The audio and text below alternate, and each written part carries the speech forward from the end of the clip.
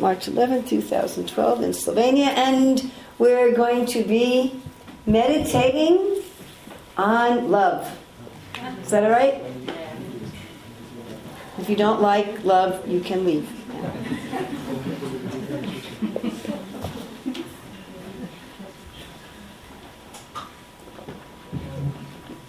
So in order for there to be love,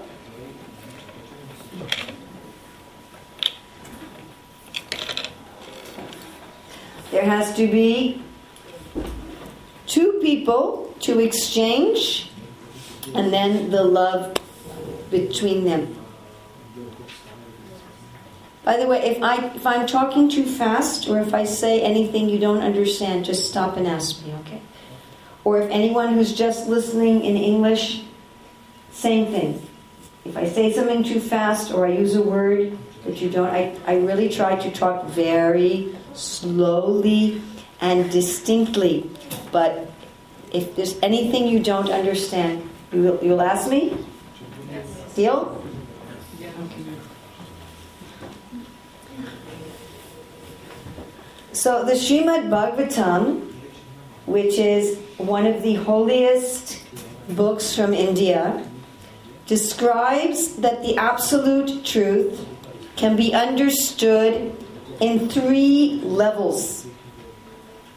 One is just as undifferentiated existence and energy called Brahman, or the Great. And you find people speaking about God like that. Just existence, the Great, the powerful, being, I am. A deeper realization of God is how God is everywhere, in every atom. Andantarasta paramanu chayantarastam. Param anu. Anu means small. Para means very small. Stam. He's staying there in what's very small. And he's within the heart of anything that's alive. Plants, insects, birds, animals, people, everything. He's all pervading. He is there as the witness, the overseer, the judge. So this is understanding of God as the super self. Just like in our body, there's many cells, and each cell is alive. But we are the big self. Right? We're the main ones running this body. Or in a business, there's the owner.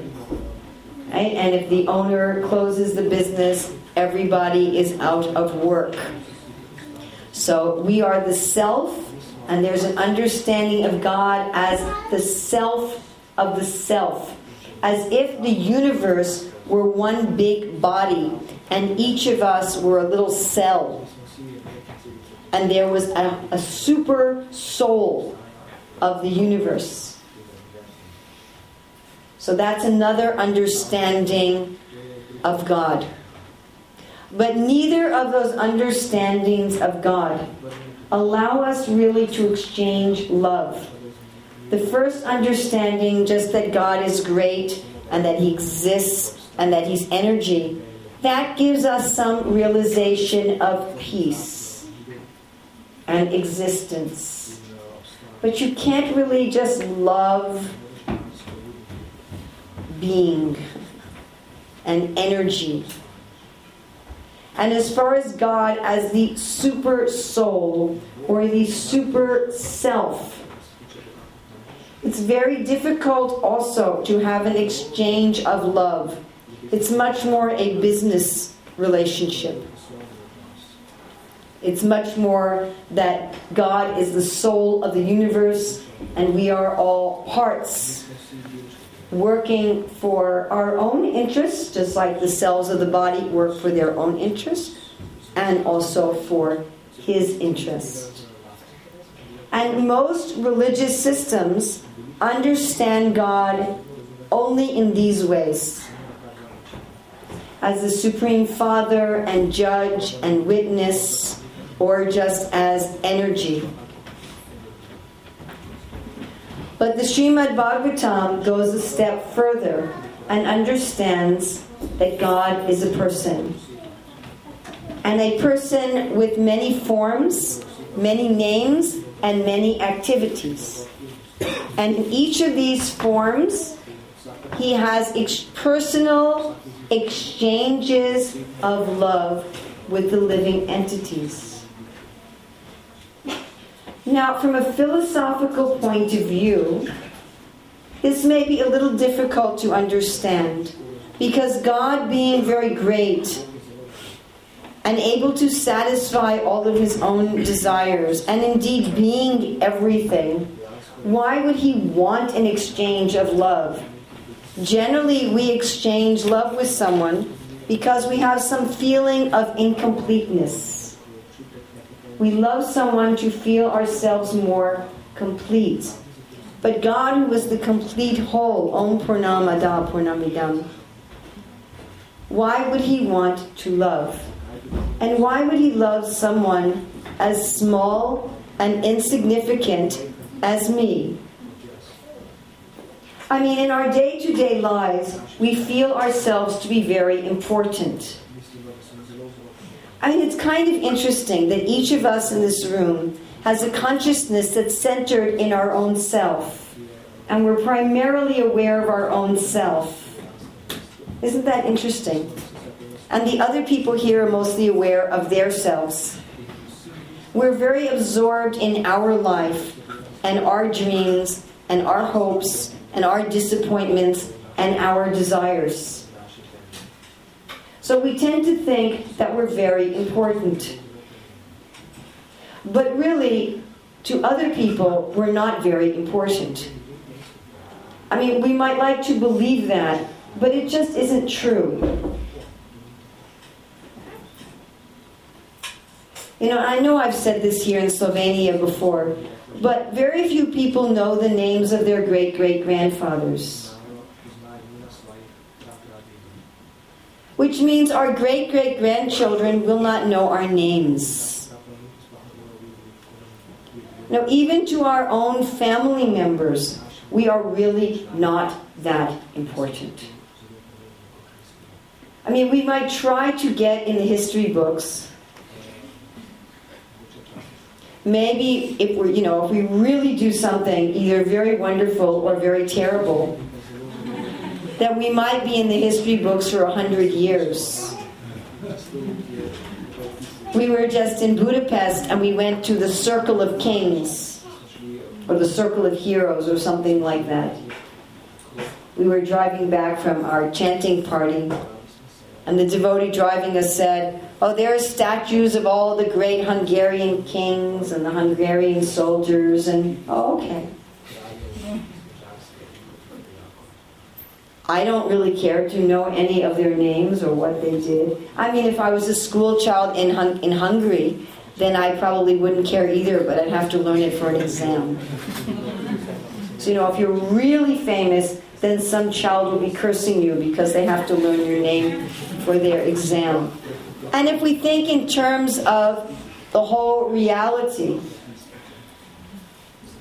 this planet is just a speck in the universe. I mean, it's really just a speck. To those who live on the other planets and stars, we're just a little shining light in the sky. And on this planet, we're just a speck. I'm a speck on a speck. And the Vedas teach us that there's more than one universe, and each universe is a speck. So we're a speck on a speck on a speck.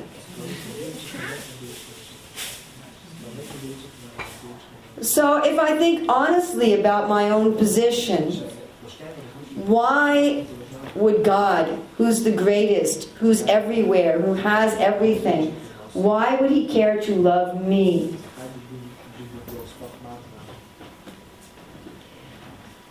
And the word that's used in the scriptures is causeless. Really, love in general is causeless.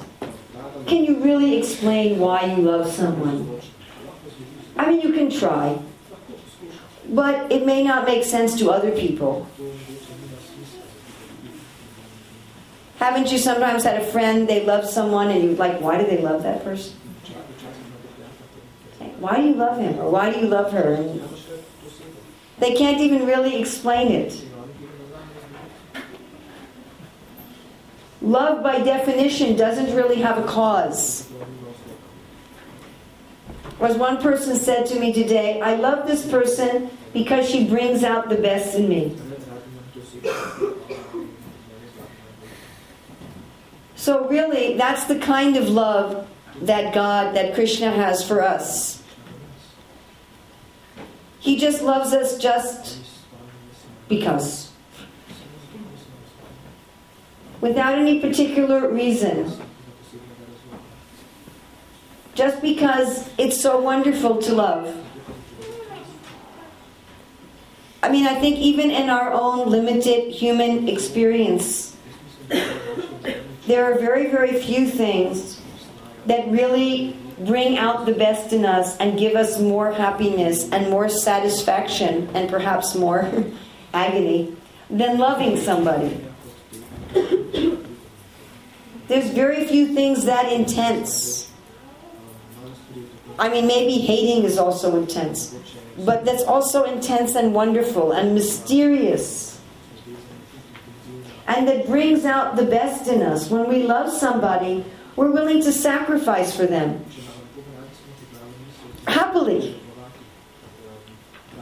And somehow we have this film where we see our beloveds in their best light.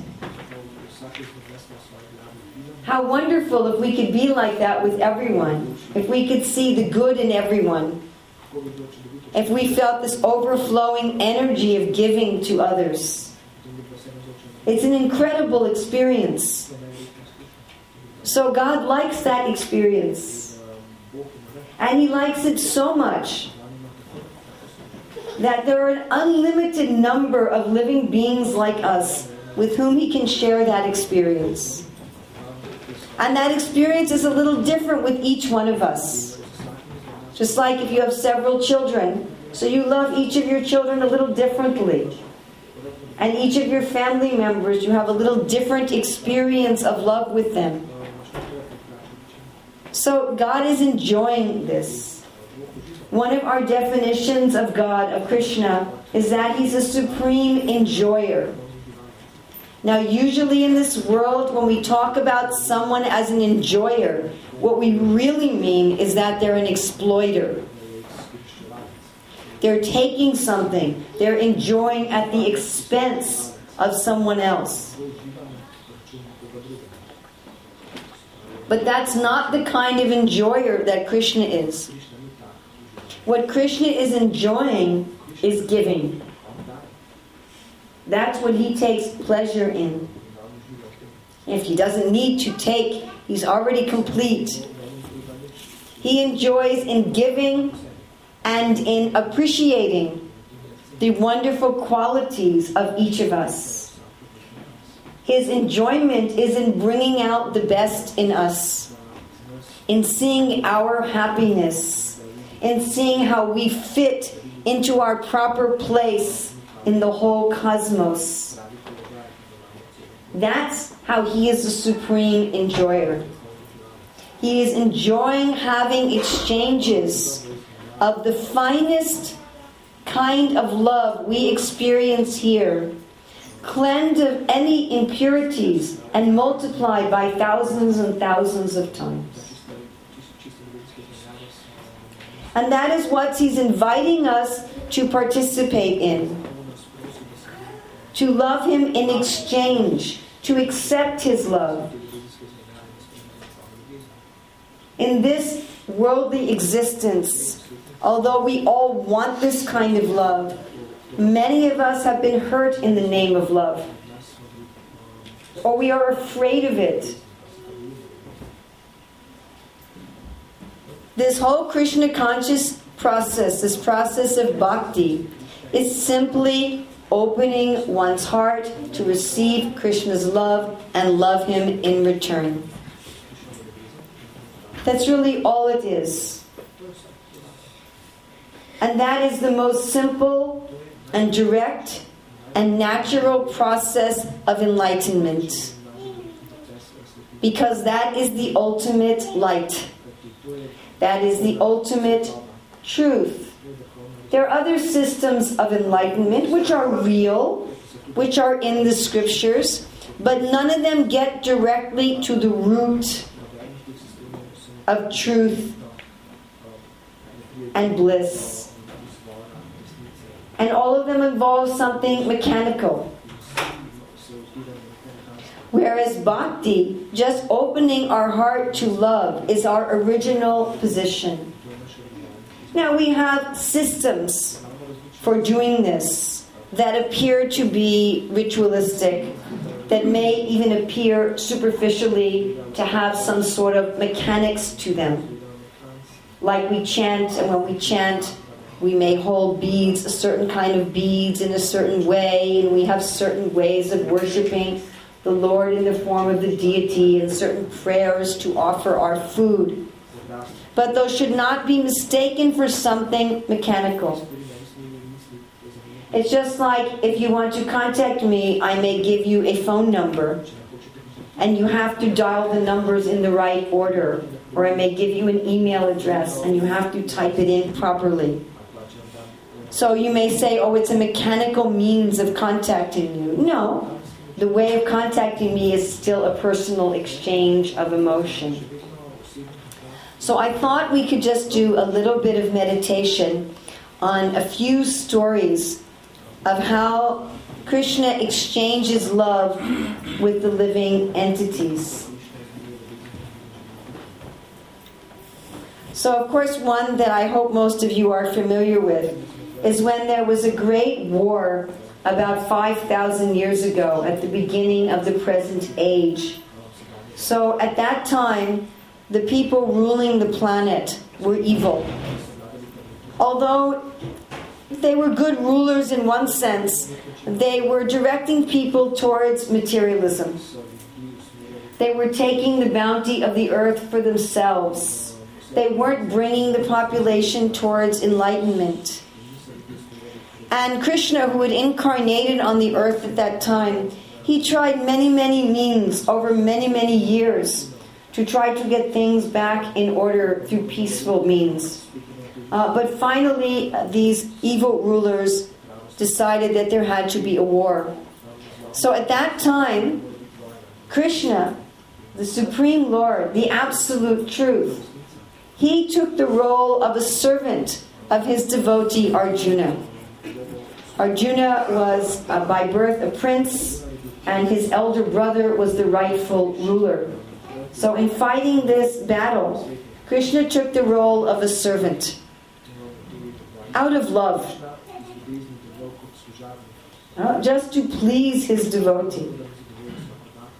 And in this role of Arjuna's chariot driver, he saved Arjuna from many dangerous elements. When the great fighter Bhishma was attacking Arjuna, although Krishna had said, I will not fight, I will not take any weapons, he picked up a chariot wheel and went to save his devotee. We have, sometimes you may see the form of Jagannath. Most of you seen the form of Jagannath? Where he has really big eyes, and you can't see his legs, and his hands are like withdrawn into his form. So this is when Krishna is contemplating the love of his devotees in Vrindavan.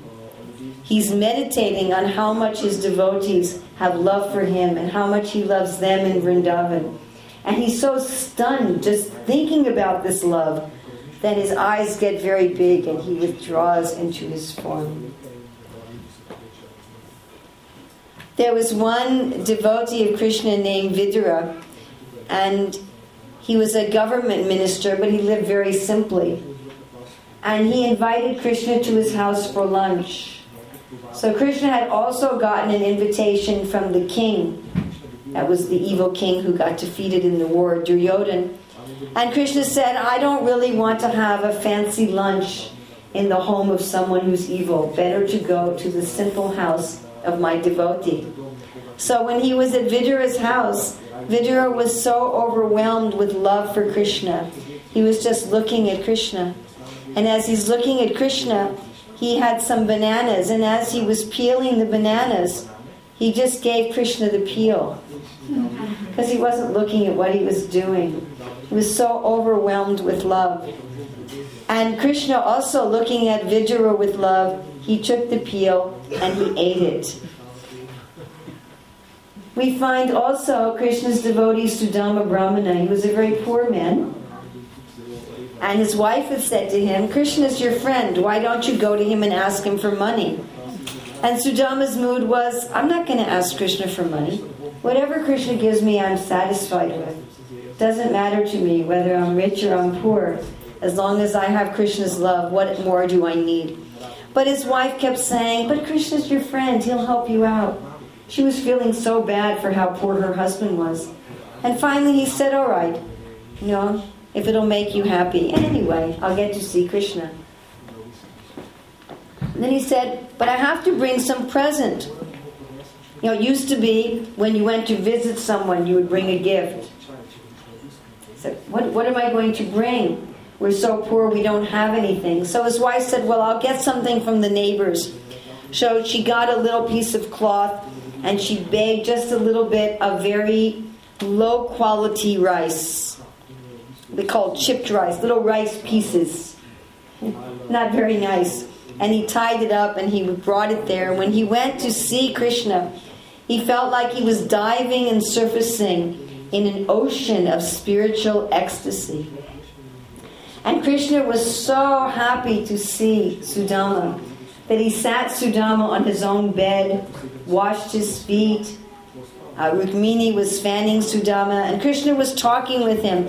Oh, you remember that we did this together, we did that together. So wonderful to see an old friend. And Sudama never asked for anything. And at one point Krishna said, I know that you follow the etiquette and you must have brought some gift for me. Don't you have any gift for me? And Sudama was just like, he was a little embarrassed. He didn't want to give Krishna this cheap rice. And Krishna just found the little bundle and pulled it and opened it up and said, oh, thank you for bringing me this wonderful rice. And he took a little piece of it and he ate it. One can imagine it probably wasn't cooked rice. Probably just raw rice. And as he ate it, he said, this is wonderful. He said, you should know, Sudama, that whenever someone offers me something with love, I very happily accept it. And Sudama felt so embarrassed that Krishna was eating this rice. And then when he was walking back to his house, he thought, the Lord is so kind that he knew that if he gave me opulence, that I would misuse it. Therefore, he didn't offer me any kind of riches. And he was just satisfied. But when he got home, he saw that his home had transformed into a palace that looked like heaven itself. And of course, that's part of the loving dealings of Krishna. Just like we like to give our friends a surprise, right? So he wanted to surprise his friend. So Krishna's loving dealings are not impersonal. They're not without sweetness. They're not mechanical. But it's an exchange where Krishna's like, okay, I'm going to give him some opulence, but I'm going to give him it in a way that will be a surprise. That will be something where he's just in wonder.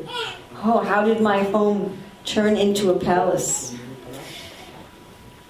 And of course, Krishna with the damsels of Vrindavan, who are all madly in love with Krishna.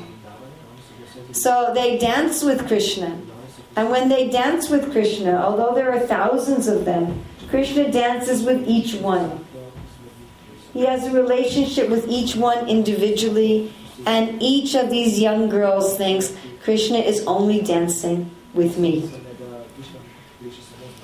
And they also sit down on the bank of the river, and they take off their shawls and they put them on the soft sand. And the shawls of each of these girls, they have the fragrance of their bodies, which, because they have spiritual bodies, we cannot even imagine how fragrant they are. It is said that on the higher planets of the universe, the residents have a bodily fragrance that expands for miles and miles and miles. But we cannot even imagine the fragrance of the spiritual body. So they put down their shawls that are very fragrant.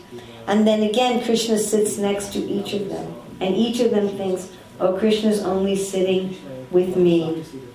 I am his dearmost. I am his favorite. Actually, Sanatana Goswami says that each of the friends of Krishna, they think, I am Krishna's favorite.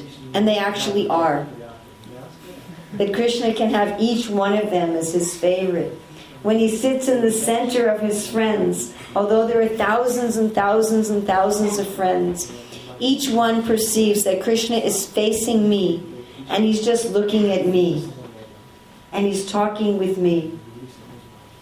So this is how Krishna shows this deeply personal love for his devotees. So how can we practice to receive Krishna's love, to make ourselves open? And the first way we can do that, and we were talking a little bit about that this morning, is to see even the events within our very short and admittedly very inconsequential life on earth as being evidence of Krishna's love. Now, we tend to see that Krishna loves us only when things in our life happen the way that we want them to happen. Of course, even then we might not see that. When things happen the way we want them to happen, we could think, oh, that's because I'm so clever, or I'm so deserving, or I knew the right people. Somehow we could claim credit for when everything goes well. And when everything goes poorly, then we think, oh, God doesn't like me. But rather, whatever happens to us in our life, whether it's good or bad from the point of view of temporary time and space and our limited ability to understand, we can focus on it as evidence of Krishna's love. That somehow Krishna is trying to bring us back to our position of an exchange of love with him. If one practices seeing like that, when we say seeing God everywhere, we don't only mean, we do mean, but we don't only mean some sort of advanced mystic vision. That is there also. It's not that that's not what we mean. But we also mean at seeing how his hand is there. How he's dealing with us. How everything is an opportunity to come closer to him. We may think, well, this circumstance is good to come closer to Krishna in love, and this circumstance is not. But to what degree do we have total control over the circumstances of our lives? So rather, we try our best to be in circumstances that will enhance our love for Krishna. But whatever happens to us, we see, okay, how can I use this as evidence of Krishna's love? How can I see in this evidence of Krishna's love? How can I feel that Krishna is being kind to me? And how can I show that I love him in whatever circumstance that I'm in? One of the processes of bhakti is becoming Krishna's friend. So not only feeling that he's my friend, but acting as his friend. How can I make him happy? How can I do things that are good for him? How can I show him my love? Such a simple process. And of course we have particular practices like chanting on beads, chanting together in song, worshipping the deity, offering our food, reading the scriptures. But all of them have this purpose simply of opening the heart to who we really are. And once Krishna sees that we are sincere lovers, that we are not exploiters, then he will also reveal himself to us. And that is what we are doing in the Hare Krishna movement. Everything we're doing, everything we're saying, everything we're eating, whatever, is meant simply to do that. Yat karoshi yat agnashi yat tahostadasi yat tapastasi kanteya tat kurishvam. So that we should consider every day, to what extent am I exchanging love with the Supreme Absolute Truth? To what extent am I acting as His lover, as His friend, giving my love to Him? And to what extent am I being grateful and appreciative and in wonder of how He is loving me? And to what extent am I developing my individual, personal, internal relationship with Him? So do we have time for questions, or how does this work? We do? Until what time? 10 minutes. Okay. So I hope I spoke slowly enough and clearly enough for everybody. Nobody stopped me, so I figured I was doing okay. So questions, comments, additions, subtractions, corrections?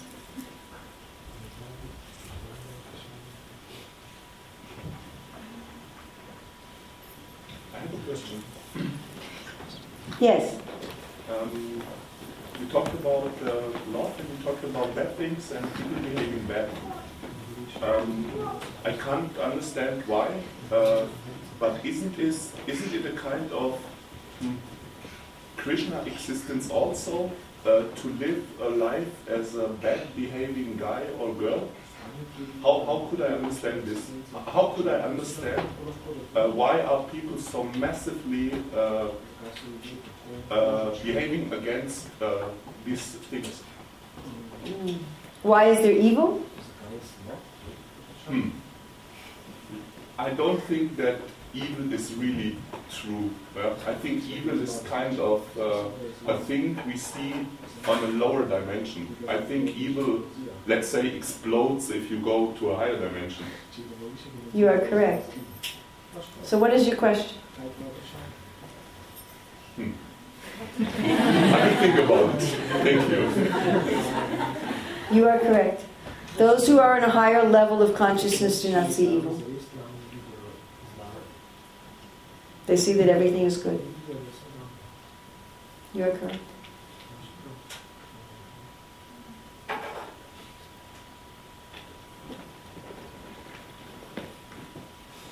Yes. The soul is the same. Excuse me? Sad and the soul is the same. Correct. You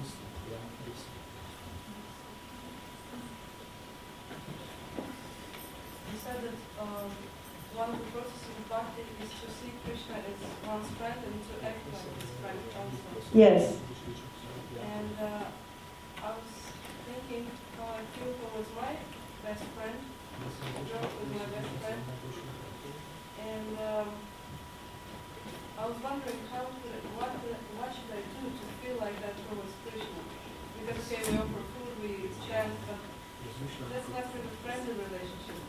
But that sounds fantastic, to actually act like Krishna's friend. Could you just say something like how... Okay, well what do you do for your friend in this world? I like her, I think about her. It's mostly something that you can, they're not doing it. That's why I'm asking. What would be the process to come to such emotions and sentiments that would allow me to actually feel like that? What a lovely question. So how do we get to that point with someone in this world? How do you get there? What do you do exactly? What is it that sparks that feeling of friendship for somebody? Appreciation. And how do you get that? What do you do to get that appreciation? You get to know them. It comes from inside. It does come, but what sparks it? Spending time with them. The first time that I met Srila Prabhupada, one of the things he said was that the essence of every religion is to know God and love Him. So therefore you have to know Him. And the more you know about Him, the more you will feel affection for Him. I mean, at first, you may tend to know Him in terms of greatness. The Creator, the Witness, that kind of thing. But even Srila Prabhupada gave us Krishna book. So even in the beginning, one can know Krishna not just as the Lord.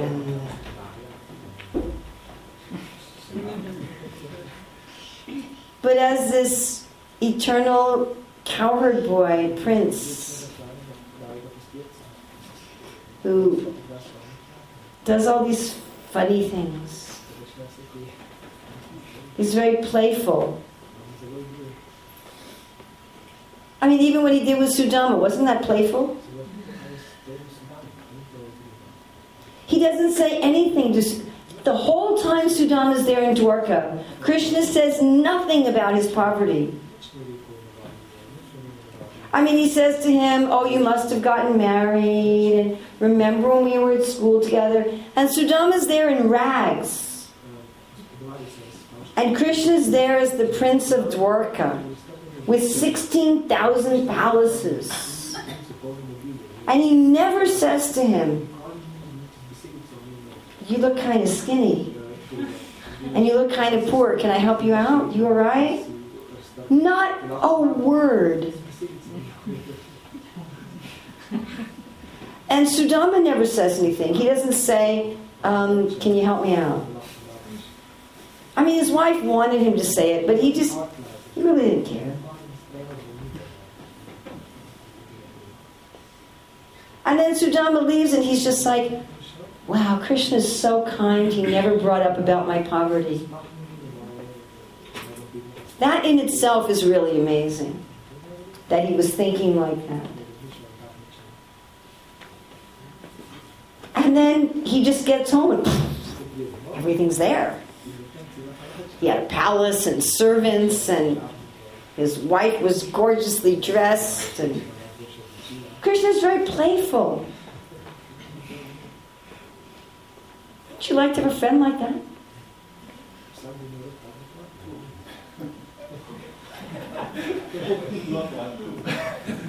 I mean, just meditate on any of Krishna's pastimes.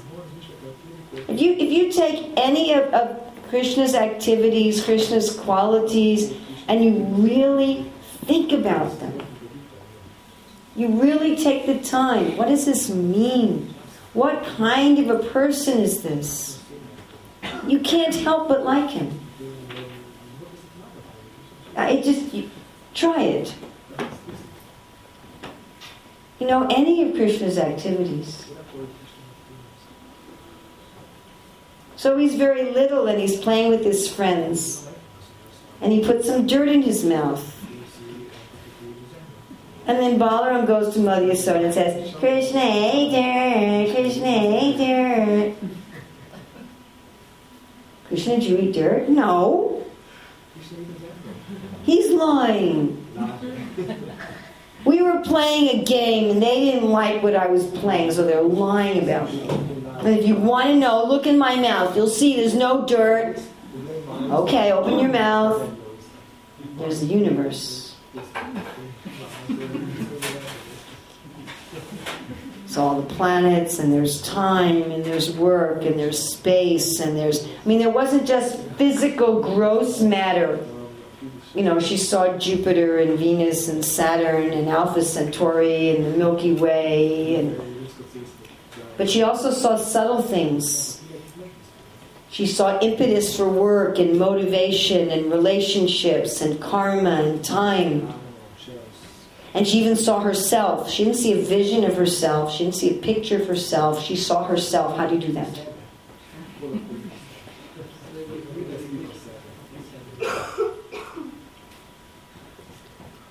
And then she's just like, oh, I'm usually an illusion. I think Nanda Maharaj is my husband and Krishna is my son. Now what's really interesting about Yasoda saying this is on the level of rasa, Nanda Maharaj is her husband and Krishna is her son.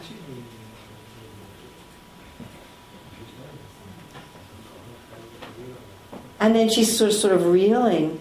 And then Krishna withdraws this vision and says, oh, I'm just your little boy. How can you not like somebody like that? I mean, he's so likeable. So take any of Krishna's activities. And if you really, think about them, you'll become appreciative, or any of Krishna's qualities. Rupa Goswami mentions so many of Krishna's qualities in Bhakti Rasamrita Sindhu. How grateful Krishna is. This is also nice with the story of Sudama, that Sudama says generally we think the gifts of the Lord are less than what we want. You have this experience, you want something, Krishna gives you that, and then very soon afterwards you're asking for something else. It's not enough. But with Krishna, one little piece of cheap rice, he says. He's so grateful. You just say his name and he's grateful. Even if you don't mean to say his name, even if you just say Sinarama, he gets all excited. Oh, they said my name. They care about me.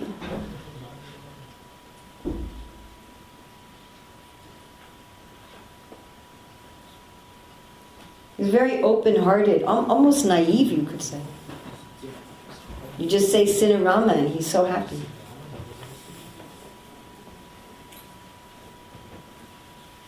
Say Harriet. You have a name like that here, Harriet? We have a name like that in America for a girl, Harriet. And he's happy. Oh, somebody said my name. So open-hearted. Is that all right? So you wonder, how do you get that affection for Krishna? You hear.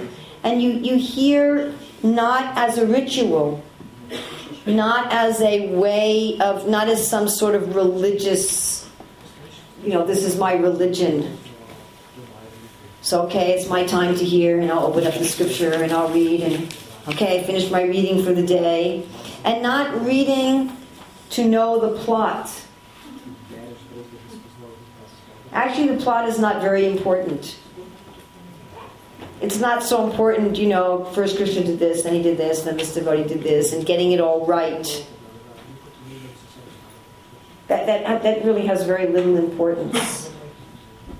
What we call pastimes, Prabhupada explains, is just an exchange of relationship.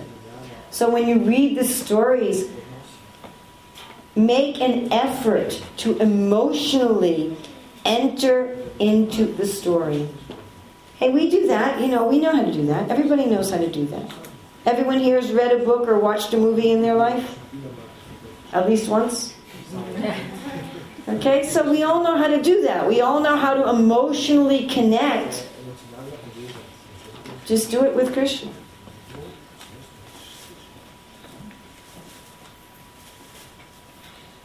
Do you want to know why it's so hard? Because when we connect with Krishna, we'll see the truth. And there's certain aspects of the truth we don't want to see. And there's certain aspects of the truth that we're highly resisting seeing. That we're very afraid to see. Not logically, not rationally, but anyway. And that's why it's so hard. If you want to know. Okay, let's take one more. Is that all right? It also helps to hang out with people who like Krishna, by the way. That helps a lot. I have one comment. Yes, comments welcome. I can speak very quickly, no problem. Okay. So, at the beginning of your lecture, you mentioned about why God, who is omnipresent in every atom, paramanu, why He should share individual love to individual beings. So I have a very simple explanation for this. Like the sunlight is pervaded throughout the universe, it spreads sunlight. The sunlight is dispersed throughout space, but in the very sun it is most concentrated. And that is the charm of the sun, the dignity of the sun.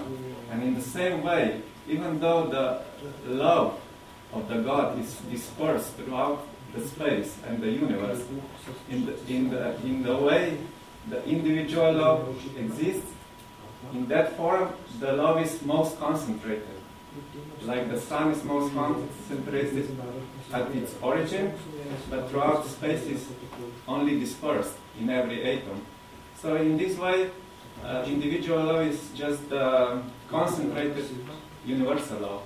As like the universal love is just the extension or extended individual love.